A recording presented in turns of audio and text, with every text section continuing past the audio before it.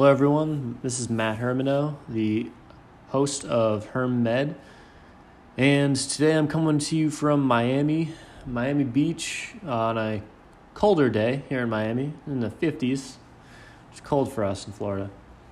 But today we're going to be talking about erythropoietin, specifically the hematologic background that supports how erythropoietin is made, and really the doping strategies behind erythropoietin in use in cycling specifically, because it's a very controversial topic, and I want to address that and talk about what the cycling industry has done to try and curb the use of erythropoietin and reduce the amount of doping. We're going to talk about the specific tests they use to determine the amount of erythropoietin in the urine, and also really what the future looks like for erythropoietin too, in terms of future tests to not only reduce the amount of doping in cycling, but also to understand really the mechanism behind how erythropoietin stimulates the erythropoietin receptor. So just a little background again on this podcast. I am a pain management palliative care pharmacist trained. I do not have a background in sports medicine by any means, really besides athletics myself. And I just have a passion for trying to teach people about the pharmacology of different drugs that can be abused and used to deter different things in professional and even collegiate and high school, middle school, any sporting athletic events.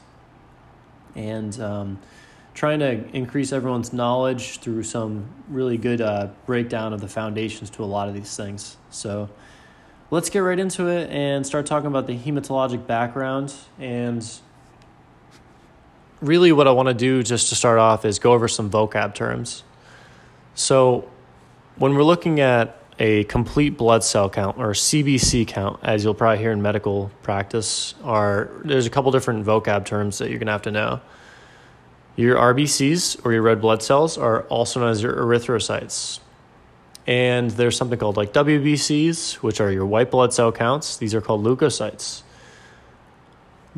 Your hemoglobin is the iron-rich protein that carries oxygen, and there's obviously carries it in a oxygen-dependent manner throughout the body. And then there's your hematocrit, which is the actual space in blood occupied by red blood cells. There's your mean corpuscular volume, or your MCV, which is the average size of your red blood cells. There's the mean corpuscular hemoglobin, which is the average amount of hemoglobin in a red blood cell. And then there's something called the MCHC, or the mean corpuscular hemoglobin concentration. So this is basically a ratio of your MCH to your MCV, looking at the amount of hemoglobin versus the size. And then lastly, you're going to hear something called RDW, or red blood cell distribution width. And this is really just talking about the variation in size of your red blood cell, like whether it's small or large when it's produced. So what's the function of red blood cells? Before we talk about epoeitin and its doping potential, the function of a red blood cell is really to transport oxygen from the lungs to oxygen-dependent tissues. And in a very acute manner, you might see an increase in your body's respiratory rate, heart rate, and some constriction in your blood vessels. So when you have a decreased amount of oxygen, you have certain receptors in your kidneys that actually sense this deprivation. And as a result, they'll increase what's known as erythropoietin. Erythropoietin then can increase the oxygen carrying capacity and lead to the stimulation of red blood cells and eventually a rise in hemoglobin. And it's interesting because about 99% of circulating cells in the bloodstream are composed of red blood cells. The average lifespan for a red blood cell is about 100 to 120 days in a healthy person. And we undergo about 0.8 to 1% loss of red blood cells each day. Sometimes the function of a stimulation in epoeitin is due to something called anemia, so a lack of red blood cells. And like I mentioned, this is from a increase in red blood cell loss that's greater than the decrease in red blood cell gain. So some of the causes behind anemia could be something like bleeding. There could be a chemically induced reason why you're having toxicity. and you could possibly have decreased lifespan of your red blood cells. So sometimes with sickle cell anemia, we see this where they're very sickled and they don't last nearly as long as that for a healthy person. So where does epoetin kind of stem from? And like, where's erythropoiesis? Erythropoiesis really occurs in our kidney, liver, and brain.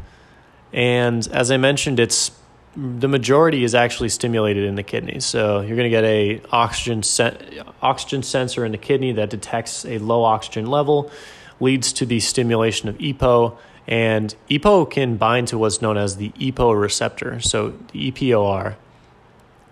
Activation of EPO receptor occurs via a linkage to two EPO receptors, and this leads to a conformational change in the structure of the receptor and downstream signaling. It's very interesting because epoetin, only half of the expected dose of epoetin occupies half of the expected effect of a dose of epoetin, only needs about 7% of the EPO receptors to be occupied. So a very small amount is required to actually stimulate erythropoiesis. And erythropoiesis is really like what we were talking about. So erythropoietin is stimulated, leads to the production of what's known as erythroblast, and then a reticulocyte, an immature red blood cell, and then that leads to the production of more red blood cells. Half-life, or the duration of effect of a reticulocyte is very small. It's only about 1 to 5 days. So it's very different than that of the red blood cell itself. And the origin of actually epoetin is kind of interesting. I mean, like anemia used to be treated with blood transfusions. And this actually caused a risk of iron overload and infection. Immune reactions as well. So in 1983, they successfully cloned an epoetin gene, which was known as the epoetin alpha and beta. And this was cloned from Chinese hamster ovarian cells. And really, when you're giving epoetin, as I mentioned, we already kind of went over the effects, but I just want to mention that when epoetin reacts with the epoetin receptor, it's leading to proliferation of erythrocyte precursor cells, and it's basically just decreasing the amount of apoptosis, so the breakdown of the cell. And before we go into like the recombinant human epoetin that we cloned and found, there's an interesting point with epoetin in the receptor.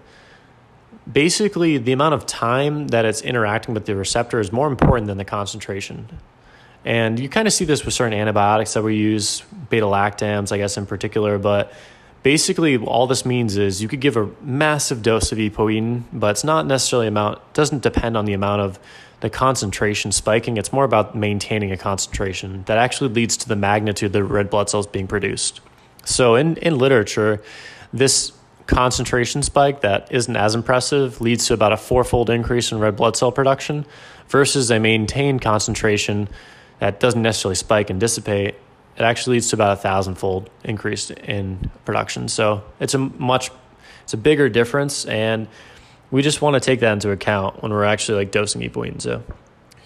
So going back to the recombinant human epoetin, its half-life in an IV dose is about 5 to 11 hours. And its volume of distribution isn't that high, so it's limited. It has limited extravascular distribution. So we had to find a way to administer this where it would last longer and it would have a longer half-life and interact with the EPO receptor still to an important degree. So by giving it subcutaneously in the fat, it has a slower absorption and a lower peak than that of IV. And its half-life is about 20 to 25 hours. So the amount that's actually absorbed, or the bioavailability, is about 20 to 40%. When we're talking about the clearance of epoetin, there's a couple different pathways that are thought to clear epoetin. There's the kidneys and liver, which are epoetin receptor expressing cells.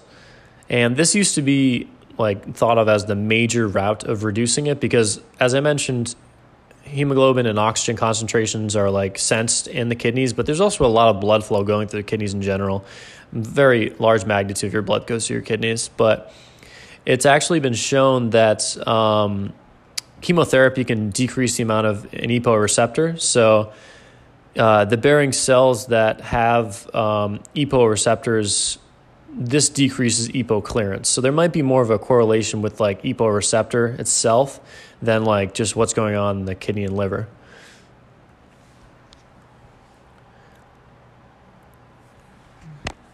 There's actually a large part of the breakdown, likely that is through the interstitium and the lymphatic system. So that's why when you give it through sub-Q route, its absorption is much, much lower. But yeah, so basically we want to, when we looked at epoetin and we developed recombinant epoetin, we wanted to find something in practice where we could decrease the amount of visits a patient has to come in to get epoetin, and we want something that they could have a molecule that has molecular stability and decrease the amount of immune reactions and increase the amount of storage and improve our delivery system. So we've gone about a couple different ways of developing types of epoetin. So there's something called darbepoetin, which is an alteration in the amount of sialic acid content and has a couple more carbohydrate chains, because epoetin is 40% of its mass is actually carbohydrates, believe it or not. So we found a way to alter that and came up with darbepoetin. And this extended the half-life about 3 times that of epoetin alpha, but it decreased the receptor affinity. And it turns out, once again, that's kind of okay if it's decreasing receptor affinity. It's more about its increased production, increased half-life. So down the road, they created another form of epoetin known as pegylated epoetin. Pegylated epoetin is something that basically has a water shell that's surrounding the molecule, and it allows for a longer time period for it to break down. So pegylated epoetin's half-life is about 134 hours.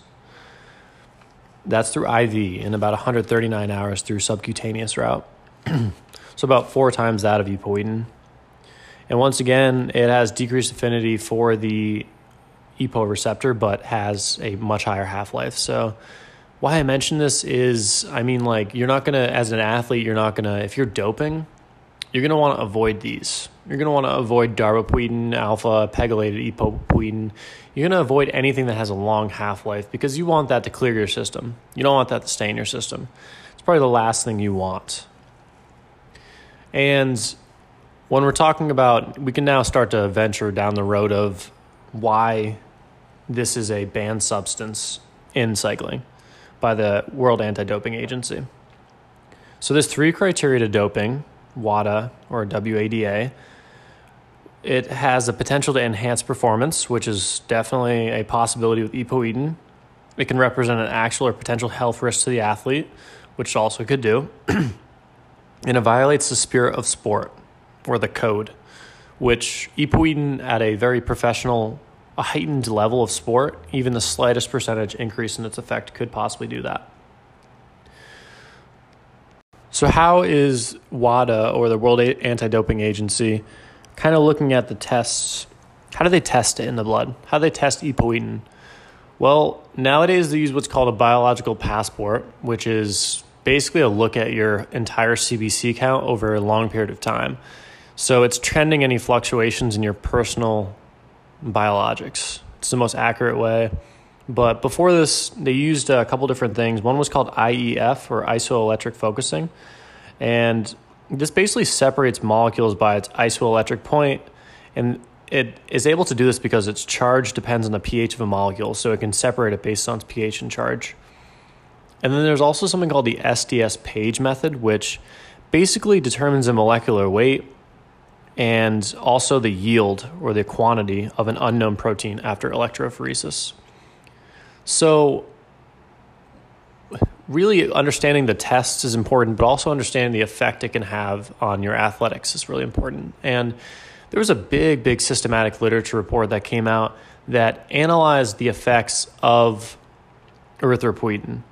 And they found a couple different interesting points. this massive systematic literature, it was able to look at the effect of epoetin in a large variety of factors: low, moderate, high dosing, and mostly non-athletes. That's the vast majority of the studies they looked at. And what they were able to conclude in this massive systematic literature is that it had low to moderate evidence to suggest a low, medium, or high dose of epoetin or recombinant human epoetin enhances athletic performance. There's not a dose-dependent relationship. It's not very clear.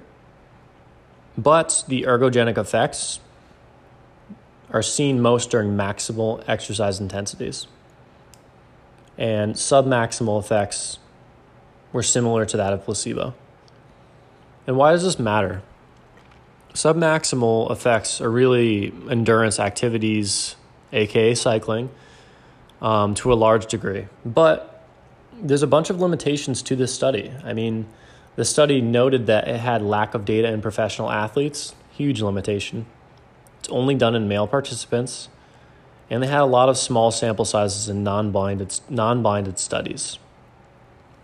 So I want to focus on one of the studies that really it got this claim to fame for having submaximal effects that were similar to placebo. And this was a study by Huberger and others that was conducted in the Netherlands in 2017. And this is a double-blind, placebo-controlled, randomized controlled trial of 48 non-professional cyclists that were stratified into a couple different age groups from 18 to 34 and 35 to 50. And these participants were given epoetin with the primary outcome of looking at exercise performance, or your max power output and your max oxygen consumption. And they also looked at submaximal mean power or max oxygen consumption and their maximum, their actual race times itself. They looked at the Mont Ventoux, which is a race time that's in France. And what they found was that exercise performance for your max consumption, your max power output, and your max oxygen consumption was better and higher in the epoetin group versus control. And they found that the submaximal data was really similar at day 46 between epoetin and the placebo group. Even the race times from the specific group, the length of one of the races, the Mont Ventoux race times for placebo group was 1 hour, 40 minutes, and 15 seconds. And in the erythropoietin group, 1 hour, 40 minutes, and 32 seconds. So this is one of the limited pieces of literature that actually looked at race times in the erythropoietin. But once again, it doesn't have athletics in there. It doesn't have professional athletics, I should say.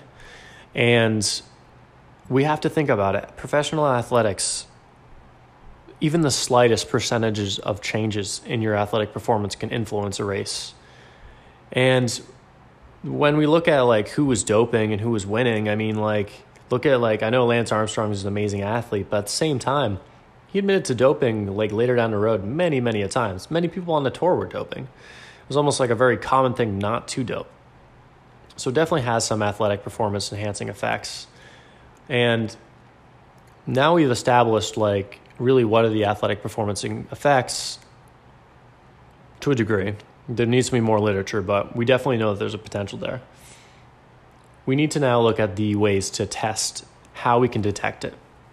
And I kind of want to talk about the older methods because there's a couple pieces of literature that looked at different methods of testing it. And this is done by Huberger and others, where they looked at 48 trained cyclists. And they gave all these trained cyclists, they gave them either epoetin or normal saline. And basically, they mostly received epoetin. In the first 4 doses, they received a 5,000 international unit injection subcutaneously. And then in the next 4 doses, they could receive 6, 8, or 10,000 units to ideally raise your hemoglobin 10 to 15%, because that's the area of literature that shows the greatest increase in effect. And if they maintained their levels around this increase in hemoglobin, they received only 2,000 international units each week. If they overachieved these levels, then they gave them normal saline. So all these athletes were getting epoetin. If they're overachieving, they're getting normal saline. And they're also taking oral iron and oral vitamin C as well to boost iron consumption, absorption. So as I mentioned, the SDS page is one of the urine methods that they used in actually detecting epoetin. And there's a couple things like that we want to talk about in these studies, and we're going to be talking about sensitivity and specificity. So sensitivity is the ability to rule out a negative. So sensitivity, think of N, negative. So sensitivity, you can rule out a negative, and specificity or we're ruling a positive in. So when you have a high sensitivity, you can have a high likelihood that there's not a false negative. And then if you have a high specificity, you can have a high likelihood that there's not a false positive. So this study looked at SDS page, it looked at the IEF, and then it looked at the biological passport, and it analyzed all three methods of detecting erythropoietin. In the SDS page urine, it was found that the sensitivity was 64%, leaving a false negative rate about 36%. Specificity was 100%. Of the 5% of samples that were non-detectable, 83% had received erythropoietin. And when we're looking at the amount of sensitivity or the ability for a false negative to occur, which is a big no-no in this area, a false negative, they looked at before and after maximal efforts. They did a maximal effort kind of analysis from 4, 5, 11, 12, and 13 days after receiving these doses. They found that after about 11 days, the sensitivity dropped from 57% and below. So that's a pretty important cutoff criteria. At 11 days, the sensitivity was about roughly 29%. At 12 days, 18%, and 13 days, 0% overall. So really see the biggest drop off from 7 to 11 days in this SDS page.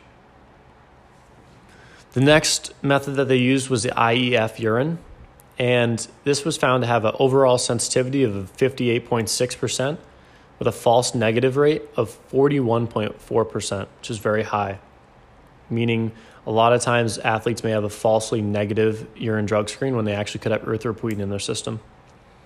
Specificity was 94%, I will note. And 21% were undetectable as well, which is really bad. That's about a fifth of the labs were undetectable for this study. 75% of those patients had erythropoietin. So when we're looking at the overall change, and we're going back to the maximal effort. So this study, like it's part of the same study, they did a maximal effort. So they looked at the sensitivity before and after a maximal effort in a certain days after giving the dose. Around like let's say day 11, before a maximal effort, its sensitivity is about 42%, and then after that dissipates to 0. So that's not good, and after 11 days of maximal effort, it is basically undetectable. Overall, when we look at the sensitivity for the IEF urine, at about 6 to 7 days, it's 22 to 25%, and just gets less and less from there. Even really 3 to 5 days after using epoeitin, it's only 50 to 68%. So it still has a high likelihood of a false negative. So I would say IEF urine is much worse than SDS page. And overall, I know there are better methods to use besides either of these, but SDS page would be performing better. The next up was the biological passport, and they analyzed, like I said, your CBC, so your hemoglobin, hematocrit, reticulocyte count, MCV. Like they looked at all these kind of things, and they had specific reviewers that looked at these. And it was determined that the sensitivity was between reviewer 1 was a 91.3%, and between reviewer 2 was a 91.3% as well. The specificity for reviewer number 1 was 100% and 95.8% in reviewer 2. So overall, there was about a false negative rate of about 9%. And this isn't perfect. So right now, I mean, like with biological passport, there's about a 10% opportunity, even with a biological passport, to still kind of get away with doping and using epoeitin. And it's a small sample size, but I mean, like when you break this down, like the biological passport's definitely the best method, I would say at this point, but there's still that opportunity to get away with doping and using epoeitin, especially if you're using microdoses of epoeitin. If you use microdoses of epoeitin, then we have to kind of look at understanding. We know its half-life and everything, but at the same time, if it's it's a lower dose. So as I mentioned, you really just have to keep your epoeitin dose at a certain concentration to actually stimulate the most red blood cell production. Not about concentration necessarily. So the days of massive EPO dosing are kind of behind us. If they're dosing, they're using very micro doses, small periods or small windows in time where they think that they can get away with it because they're not going to get tested in a certain time period. So the last piece I want to talk about is the future of detecting epoeitin in the blood or in the urine. And this is a study that just came out by Hidalgo and a couple other authors looking at the epoeitin receptor. And really what they found was that EPO increases cell size and produces maturity of erythroblasts in a dose-dependent manner, which is interesting. It was shown that about 20 international units per kilogram every other day for 3 weeks increased hemoglobin 5%, and then for 7 weeks it increased hemoglobin 10 to 15%, which is that dose effect that we're looking at, that 10 to 15% range. So what did we see when we gave EPO? They measured reticulocyte count, and they also looked at MCV count. And they noticed that they looked at a chart, and they looked at reticulocyte count, and they found that it was dropping after EPO was stopped. But they noticed that the MCV, or the mean corpuscular volume, continued to rise. So this isn't really surprising because reticulocyte counts, as I mentioned, are really immature red blood cells. So those only last a couple days. But MCVs are like the overall size or the difference. It's the volume of the actual red blood cell itself. So I think that maybe charting MCVs in the future might not be a bad idea versus just urine itself. But most importantly, they looked at the EPO receptor, and they noticed that EPO receptor signaling increased cell size in an EPO dose-dependent manner, which led to larger increases in reticulocytes. And they noticed that EPO receptors really began increasing in size in early erythroblasts. So there may be more, it might be more a sensitive area than actually just looking at MCV. So RDW was something that was actually increased too. So perhaps RDW and MCV are some sensitive things you can look at in the future as some data interpretations, but it's really the EPO receptor. And it was shown that EPO receptors were actually, it was independent of iron supplementation and the HRI or heme pathway. So this is something completely different. And I think it's really the future, like for epoeitin dosing or epoeitin monitoring for dosing. So those are some of my thoughts on just really the breakdown of the hematological stuff that we're looking at. And you're seeing a vast decrease in the amount of epoeitin use, though, I will say. Since 2008 and the crackdown in a lot of professional athletes, there's been a drastic decrease in the amount of erythropoietin used. Since the Lance Armstrong era, and a lot of athletes, the majority of the groups, just all using erythropoietin. It's almost like baseball with steroids. But after the biological passport was really created in 2008, before its creation, they only found 3 riders that were convicted of actually having erythropoietin positive levels. And then like the first 3 years after they did the biological passport, they found 26. So it's very clear that mapping someone's biology is like definitely the future, and like one way to look at any changes in hemoglobin or MCV or RDW and identify if they're possibly doping. But there's that potential for a false negative rate. It's still there. It's not perfect. And I think that's where our EPO receptor analysis kind of comes in. But yeah, so those are some of my thoughts. Thank you so much for taking the time to listen to this podcast. Tune in for the next episode where we're going to be talking about testosterone use, single dose, multiple dose, kind of analyzing its effects in athletics. Thank you guys very much. Once again, this is Matthew Hermano with HermMed, and I hope you have a very good day.